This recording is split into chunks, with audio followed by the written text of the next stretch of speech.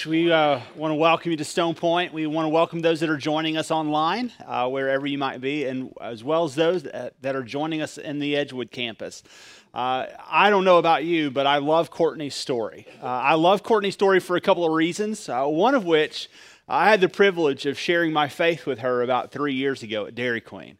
And for Courtney to follow and trust Jesus and to be obedient to God's call in her life and to have salvation and to follow it in believer's baptism, I believe 3 years ago at Splash Kingdom, if I'm correct, is an amazing thing. But I also love just the radical nature of her faith. I love the fact that she doesn't say no. The very first time, I remember just, petrified in her eyes being in Mexico and us throwing her in to teach at an orphanage there. And I remember that there was this tension. One, she felt like she had something valuable to say and that she was trying to be obedient. Two is we gave her absolutely no time to prepare, which is awesome because 1 Peter 3:15 tells us that we should always be prepared to give an answer for the hope that we have in Christ. We shouldn't have to prepare to give an answer for what we believe about Jesus. And so she got thrown into there. She did an amazing job. But it was just the beginning for her. That mission trip just sparked more of what God wanted to do in her life. And it's been awesome to see her faithfulness to 1 Corinthians 7 passage, that her singleness and her outright devotion just to be pledged to Jesus, not to another man, has not held her back. She has been free to go. She is free to go for 11 months, explore the world, share her faith. And I don't know about you, but that's an amazing thing. I'll tell you this, though. One thing about Courtney's story that often also challenges me is this, is how do some of us in here that have been believers for 10, 15, 20, 30 years, how do we get surpassed up so easily by someone who's only known Christ for 3 years? I mean, honestly, think about the things that many of us say, how many excuses we make just to be involved in radical community around us. Even to be a part of something tonight, a baptism where we're going to see people go public with their faith in Christ, and why we can't do that.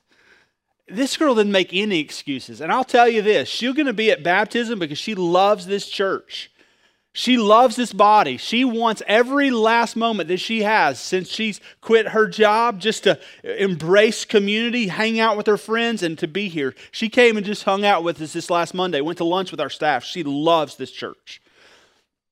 She loves what God's doing here, and she can't wait to be a part of what God is doing around the world. And I'll just challenge you, whether you're here in Wills Point, whether you're joining us online, whether you're in Edgewood, can I just say, hey, don't miss out on what God is doing. How does God make a firm oak out of a young woman like that in 3 years? And for many of us, we're tossed to and fro, and we would claim to have known Christ for 20 or 30. I would just say it doesn't add up, right? Why? Because Jesus said something very important in Matthew 7. He said, you will know a man by his fruit. What comes out of us is what God has done in us. And so I just pray that, church, we would really take a look and just say, hey, God, why can't I be like a Courtney? Now, what I did say is, why can't I be like a Courtney? I didn't say, hey, God, can I be a Courtney? See, God's written a story for you. He has places and things for you to do. And it may not be the world race, and it may not be Africa, and it may not be Mexico. Maybe it's your next door neighbor, and maybe it's somewhere else. The question is, will you just have the heart of a guy like Isaiah? Here I am, Lord, send me. That's the key. Let me pray for us, church, and then we're going to dive in to Revelation chapter 13. God, we love you. We thank you for today. We thank you that your grace is sufficient in our weakness. God, we thank you that you have purposes and you have plans for our lives. And God, I pray that we would follow you with confidence. Lord, that we would not be dismayed, for the Lord our God is with us wherever we go. Father, I pray that you would give us strength, that you would give us wisdom, that you would give us grace. And I pray, Lord, that as we dive into a text in Revelation chapter 13, that you would give us a spirit of understanding. We thank you, God, for all that you've done. We thank you for this time together. We pray that you would bless our hearts and that you would keep our eyes focused on you, the author and the perfecter of our faith. In Jesus' name we pray, amen. Well, if you have your Bible, turn with me to Revelation chapter 13. We're continuing our series called Signs. If you're joining us for the very first time since we began this series, I believe this is week 10. We've taken 10 weeks to kind of work through the book of Revelation. We've coupled a couple of chapters together. For the most part, we've been trying to take a chapter a week. We're landing in Revelation chapter 13, but up to this point, we have covered a lot of ground. And so if you're here for the very first time, you will have easily been thrown into the middle part of this book. And you may even look at this book and you go, I have no idea what he's talking about. And I would just say that's okay. One of our pastors would love to meet with you at the end of our services here on our Wills Point campus. We would love to meet with you in our connection point. Pastor Brian or anyone on that campus in Edgewood would love to meet with you. If you have any questions, you want to just set up a conversation, we'd love to visit more with you. But this is a fairly challenging book, and so we pray that God would help illumine us and our eyes to see. Revelation chapter 13, it's coming off a chapter in which we saw a dragon, and this idea of the dragon in chapter 12, and this idea of not only a dragon, but ultimately something else, the Antichrist, a beast coming up. And so you see a dragon, a beast, the dragon being Satan, the beast being the Antichrist. And here you're going to see what this Antichrist really is in Revelation chapter 13. And so here it is, verse 1. It says, "And I saw a beast rising out of the sea with 10 horns and 7 heads. The idea of the 7 heads is just a reminder of what Daniel said in chapter 7, verse 7. It said, the 7 heads with 10 diadem on his horns and blasphemous names on its head. And then, verse 2, it says, and the beast that I saw was like a leopard. Its feet were like a bear's, and its mouth was like a lion's mouth. And to the dragon gave its power and his throne and great authority." So the idea is in Revelation chapter 12, you see this dragon, you see who he is, and that is Satan, the adversary. It is the one that has accused from the very beginning. Revelation chapter 12 says that it is the ancient serpent of old. Matter of fact, if you know anything about your Bible, whether you've been here for, this is the first time or the 5th time, or you've been here for 5 years, you know that Satan, his goal has just to accuse the brethren. That means that he wants to accuse you, he wants to tempt you, he wants to lure you away if he can. He even wants to approach God and his throne on your behalf, even like he did a guy like Job. And he goes, if you took everything away from Job, this guy's not going to worship you, he's not going to follow you, he's not going to be obedient to you. Why would he do that? The only reason, and then Satan says, that people are obedient to you, O God, is because what? You give them things. And so he's the accuser. He did it in Genesis chapter 3 to Adam and Eve, and he'll do it to you. And so you see this as he's the accuser. But the deal is that there's going to be a point that the accuser desires worship himself. And not only does he desire worship himself, but he's willing to give all his power to someone else. And in Revelation chapter 13, it says who that person is. Now, when you look at verse 1, where it says, I saw a beast, that beast is distinctly different than the dragon in chapter 12. And then, when it rises out of the sea, it just says that it's got 10 horns, it's got 7 heads with 10 diadems on its horns, and then there's blasphemous names on its head. It just is a reminder of Daniel 7. So in Daniel chapter 7, Daniel gives us an entire chapter, which I encouraged you to go read last week. If you didn't have a chance to read it, I encourage you again to go read it. It really helps give a clear picture of the end times.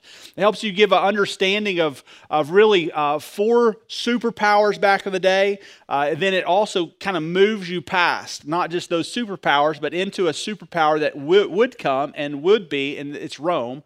And then beyond Rome, it kind of goes and it shows you something that would come out of Rome. And the idea of it, as you continue to read down, is one, in chapter 7, verse 25, that would send blasphemous utterances against God. It'd be the one who would speak against God, he would rise up. In Daniel, chapter 7, he calls him the little horn.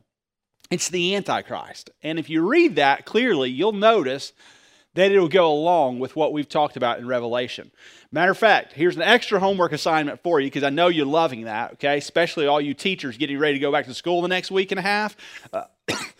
If you will take Revelation, Daniel 7, and then you'll go just to Matthew chapter 24. Jesus himself tells you everything about Revelation in the entire book in one chapter in Matthew 24. And so he'll help you put all these pieces together.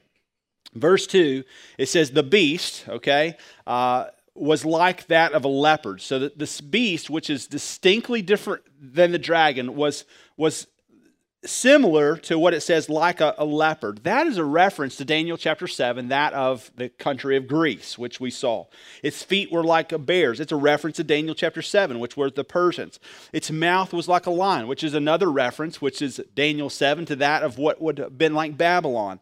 And then it says, that the dragon, he gave his power and his throne and great authority. So what that's simply saying is this: at the very end of time, after we believe as Christians, Jesus comes and he returns to rapture his church, it's going to usher into a 7-year period. It's called the Great Tribulation.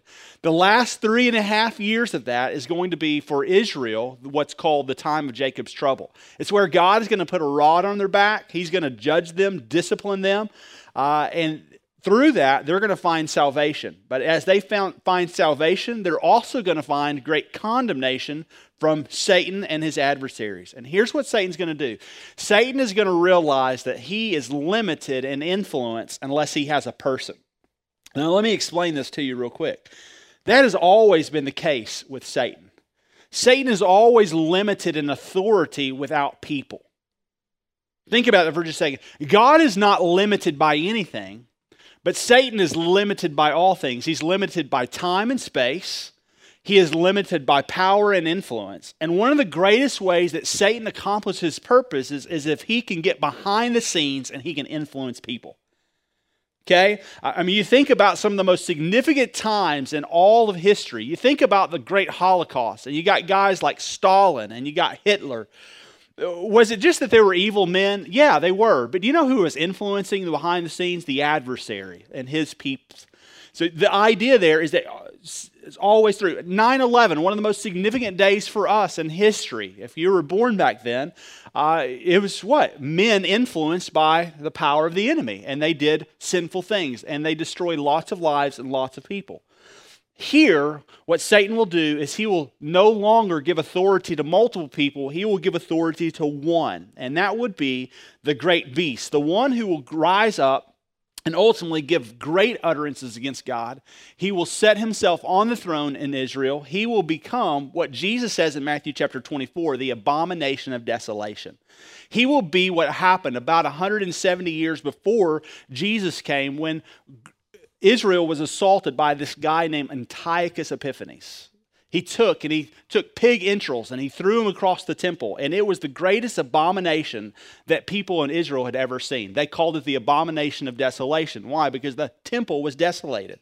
That's what Jesus refers to in Matthew chapter 24. When he does, he's talking about the Antichrist who will set himself on the throne, will have all of Satan's power, and he will become the greatest abomination of desolation the world has ever seen. And he will sit on the throne in Jerusalem, a new temple, and he will say, "Worship me." Got it? You're like, I think so, maybe. Okay, well, let's continue on. Verse 3, one of its heads seemed to have a mortal wound, but its mortal wound was healed, and the whole earth marveled as they followed the beast. Now, last week we talked about the 7 heads, and we talked about the reference to the 7 heads typically meant the idea of nations. Matter of fact, Revelation chapter 17, verses 9 and 10 answer the whole thing for us. Matter of fact, I'll show it to you up on the screen. Revelation chapter 17, 9 and 10, it says, "This calls for a mind with wisdom. The 7 heads are the 7 mountains on which the woman is seated. They also are the 7 kings, 5 of whom have fallen. One is, the other has not yet come, and when he does, he must remain a little while." I forgot to put that on there, actually, so that's not their fault, that's mine. But in Revelation chapter 17, here's what it says. It says there are 7 heads. These are the 7 mountains, or the people groups in which the woman is seated. There are also 7 kings. It says 5 have fallen, 1 is. So 5 have fallen. I showed you last week. You had Egypt, you had Assyria, you had Babylon, you had the Persians, you had the Grecians. That's 5. 1 is Rome. which in the time that John writes this book, there is one that is, Rome. And then it says, and one will fall and one is yet to come. But when he does come, he must remain only a little while. Well, here in verse 3 of Revelation 13, it says, one of its heads seemed to have a mortal wound, but its mortal wound was healed, and the whole earth marveled as they followed the beast. What that is, and you can underline it, is Rome resurrected. There was 5 that was, there was one that is. Verse 3 says, it will die and it will be resurrected. And the idea of it is that one day, all of the Antichrist's power will rise out of Rome. Daniel chapter 7 says it's a 10-nation confederacy. It says there will be 4 kings. One king will rise above the others. He'll usurp all their authority. He'll rise and he'll have all the power of the world. He'll deem that people should worship him. That, my friends, is what you call the Antichrist. Verse 4 says, and they worshiped the dragon, for he had given his authority to the beast, and they worshiped the beast, saying, who is like the beast, and who can fight against it? What he is the anti-type of Christ. He is the one who would say, I am worthy to be worshipped. Matter of fact, people would chant, who is like the beast? Who's like the beast? The idea is there's no one like him, and people are going to bow down to this man. With all of his authority, they're going to bow down to him. Now, John is showing us what Daniel showed us in Daniel chapter 7. And here's what you'll notice is that the Antichrist will be referred to several different things through the book of Daniel and on through your Bible. In Daniel chapter 7, verse 8, Daniel calls him the little horn. In Daniel chapter 8, verse 23, he is the king of fierce countenance. In Daniel chapter 9, he is the prince that shall come. In Daniel chapter 11, 36 through 45, it talks about the one that's the willful king. That's the Antichrist. In John chapter 5, you'll see that he is the one who comes as his own name. In 2 Thessalonians 2, Paul talks to the church in Thessalonica, and he says he is the one that is the man of the son of perdition, the man of sin, the lawless one. He is the Antichrist. So the idea is the puts himself in the place of something. What does he put himself in the place of? Christ. Place of Christ. Messiah. He puts himself on the throne, people worship him, and he receives all power from the dragon, Satan, to him, the beast. Verse 5 says, and the beast was given a mouth utterly haughty and blasphemous words. That's a reminder of Daniel 7. And it was allowed to exercise authority for 42 months. Do you see that? It's a common theme over and over and over again. The 7-year period of the tribulation is 3.5 years of peace, and the last 3.5 years is where the dragon gives all authority to the beast. That's where the Antichrist usurps God most. He sets up his throne. He brings calamity on the earth. There are wars, there is destruction, there is famine, there is peril, there is sword. All the last 3.5 years of the tribulation are terrible. And that's where he is trying to accomplish most of his purposes. Verse 6 says, and then it opens its mouth to utter blasphemies against God, blaspheming his name and his dwelling. That is, those who dwell in heaven. Also, it was allowed to make war on the saints and to conquer them. That last 3.5 years, his main purpose will be to be like Christ. He'll be the antitype. He'll make himself like Christ. The only difference is he will say many false things about who God is and about his son Jesus. He will disguise himself. He will ultimately bring calamity on the earth. He will even kill. It says the saints, they'll conquer them. The idea is that he'll kill them. Now, let me just remind you something. When it says that he'll conquer them, it literally means a physical death. Because we know that in our Bibles, if Jesus has saved us, John chapter 10 tells us that if Jesus saved us, we're in the palm of his hand. Jesus says, even the Father's hand is greater than mine, and nothing can snatch you away. So the idea is not a salvation here. It's not like the beast or the Antichrist rips salvation away from people and then kills them. The idea is because they will not bow down to him, because they will not worship him, he will destroy them. He will keep food from them. He will ration everything. He will literally put them out on a ledge. He will make them choose. And he'll say, hey, will you worship me? You remember Nebuchadnezzar built this huge statue, and he told all the people, when the trumpet blows, you need to bow down. And you remember why Shadrach, Meshach, and Abednego ended up in a fiery furnace? Because they refused to do what? Bow down. When you don't bow down to the king of fierce countenance, the Antichrist, he kills you.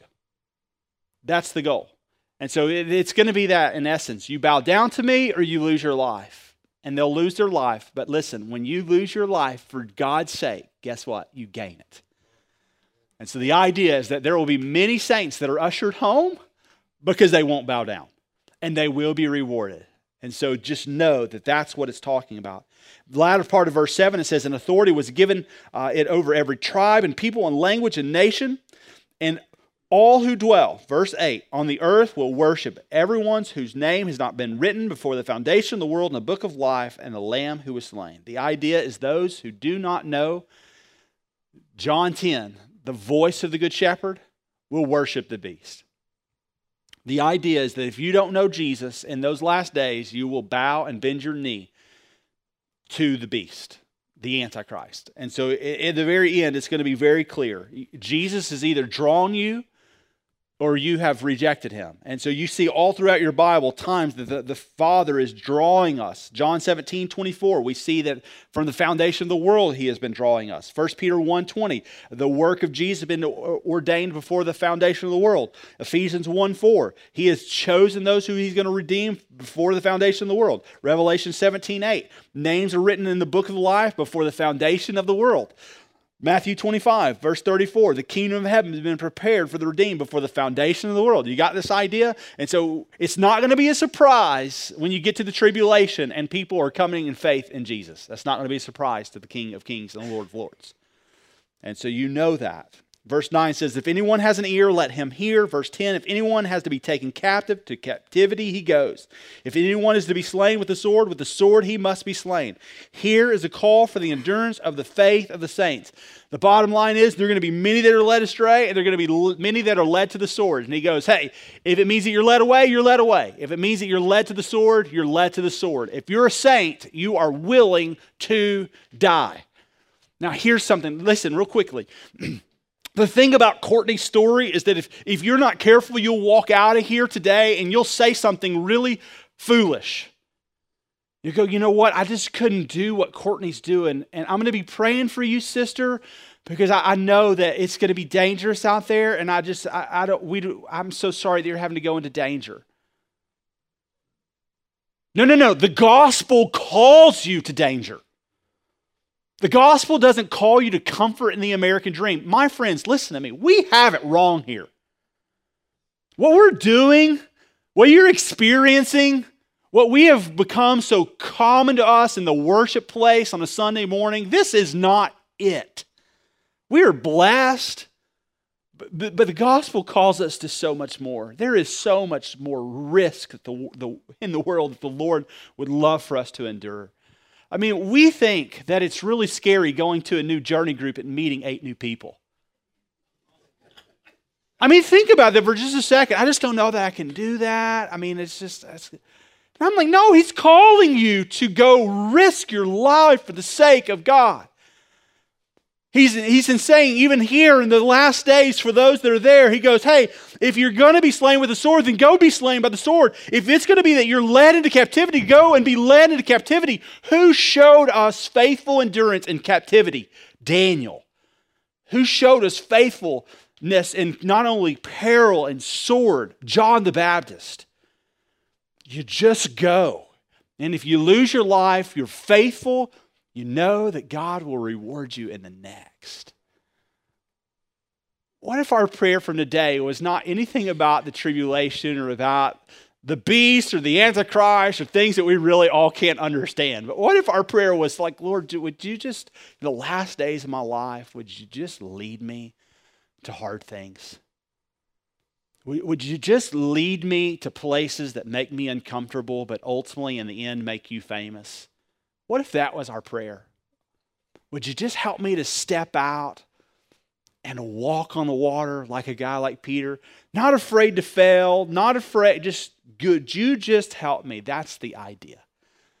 Verse 11 then says, then I saw another beast rising out of the earth. It had 2 horns like a lamb. I don't know about you. When you're reading this, you're like, okay, I can't do it anymore.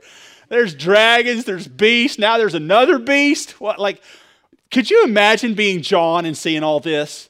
Then could you imagine if he wasn't led by the Holy Spirit having to write all this down? What a crazy thing. So here it is. He's seen a dragon. He's seen the beast that shows the Antichrist. And then verse 11, it says, now there's another beast that's rising out of this established world order that is now there. It says it has two horns like a lamb, and it spoke like a dragon.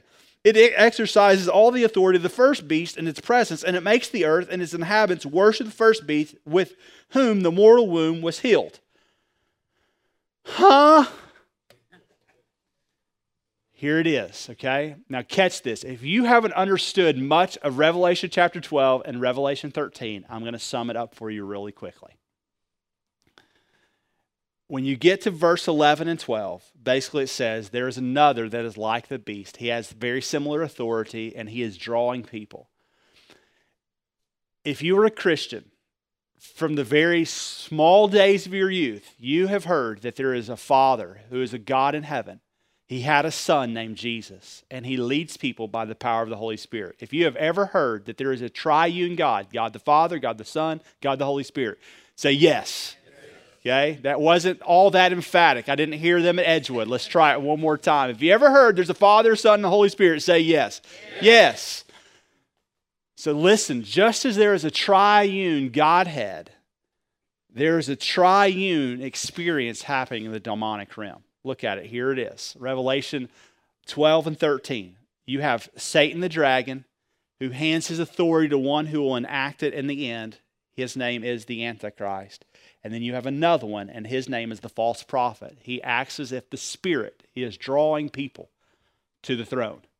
That's the false prophet. It's the second beast. And so here it is. You got Satan the adversary. He gives all power. Here it is to the beast, the Antichrist. And the Antichrist has one who's the false prophet, and he is going through the nation of Rome that's been resurrected all throughout the world. And he's saying, hey, come worship the beast. Bow down to the beast. He is this worker with great power and influence. That is him. And so you have Satan, you have the Antichrist, and you have the false prophet, all shown right there in Revelation 12 and 13. And so do you think that maybe there's a reason it's called the Antichrist? I mean, how anti-typical can you get?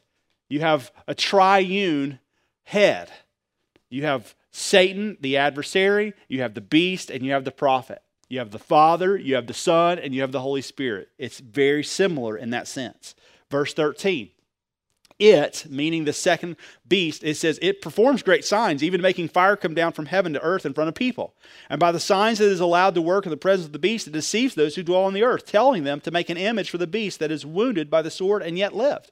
The idea here is he'll be able to do all things. I mean, he'll be able to bring signs and wonders. We see that even Jesus addresses this in Matthew chapter 24, verse 24. He says in verse 24, he says, then if anyone says to you, look, here's the Christ, speaking of the last days, there he is, he says, do not believe it. That's what Jesus says. He says, verse 24, for false Christ and false prophets will arise and perform great signs and wonders so as to lead astray, if possible, even the elect. The reason that Satan and his adversaries do all that they do is they want to lead people astray. And so how do we not get led astray? We know who our shepherd is. We hear his voice and we follow him. Verse 15 says, and it was allowed to give breath to the image of the beast, that the image of the beast might even speak and might cause those who would not worship the image of the beast to be slain.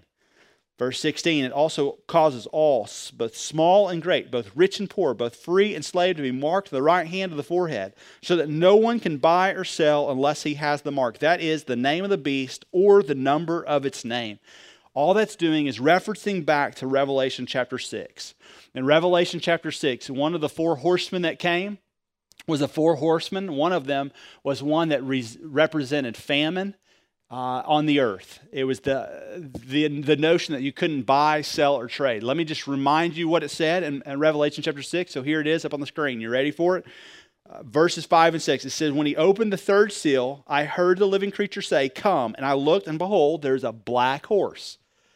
And its rider had a pair of scales in his hand. And I heard what seemed to be a voice in the midst of the four living creatures saying, a quart of wheat for a denarius. Remember, a quart of wheat back then or a denarius should have bought 8 quarts of wheat, but you're basically being rationed. It's a time where supply and demand apparently is high, and there is a famine in the land. Why? Because you can't buy. And it says, "And 3 quarts of barley for a denarius, and do not harm the oil and wine." The idea here goes along with verse 17. Let me show it to you one more time. Verse 17, it says that you're going to take a mark on the right hand of the forehead so that no one can buy or sell unless he has the mark. So mark in reference to is verse 17 or verse 18, and that is what we'll see here in a second, the mark of the beast, which is 666. So basically the idea and what it's saying is that these men will have authority.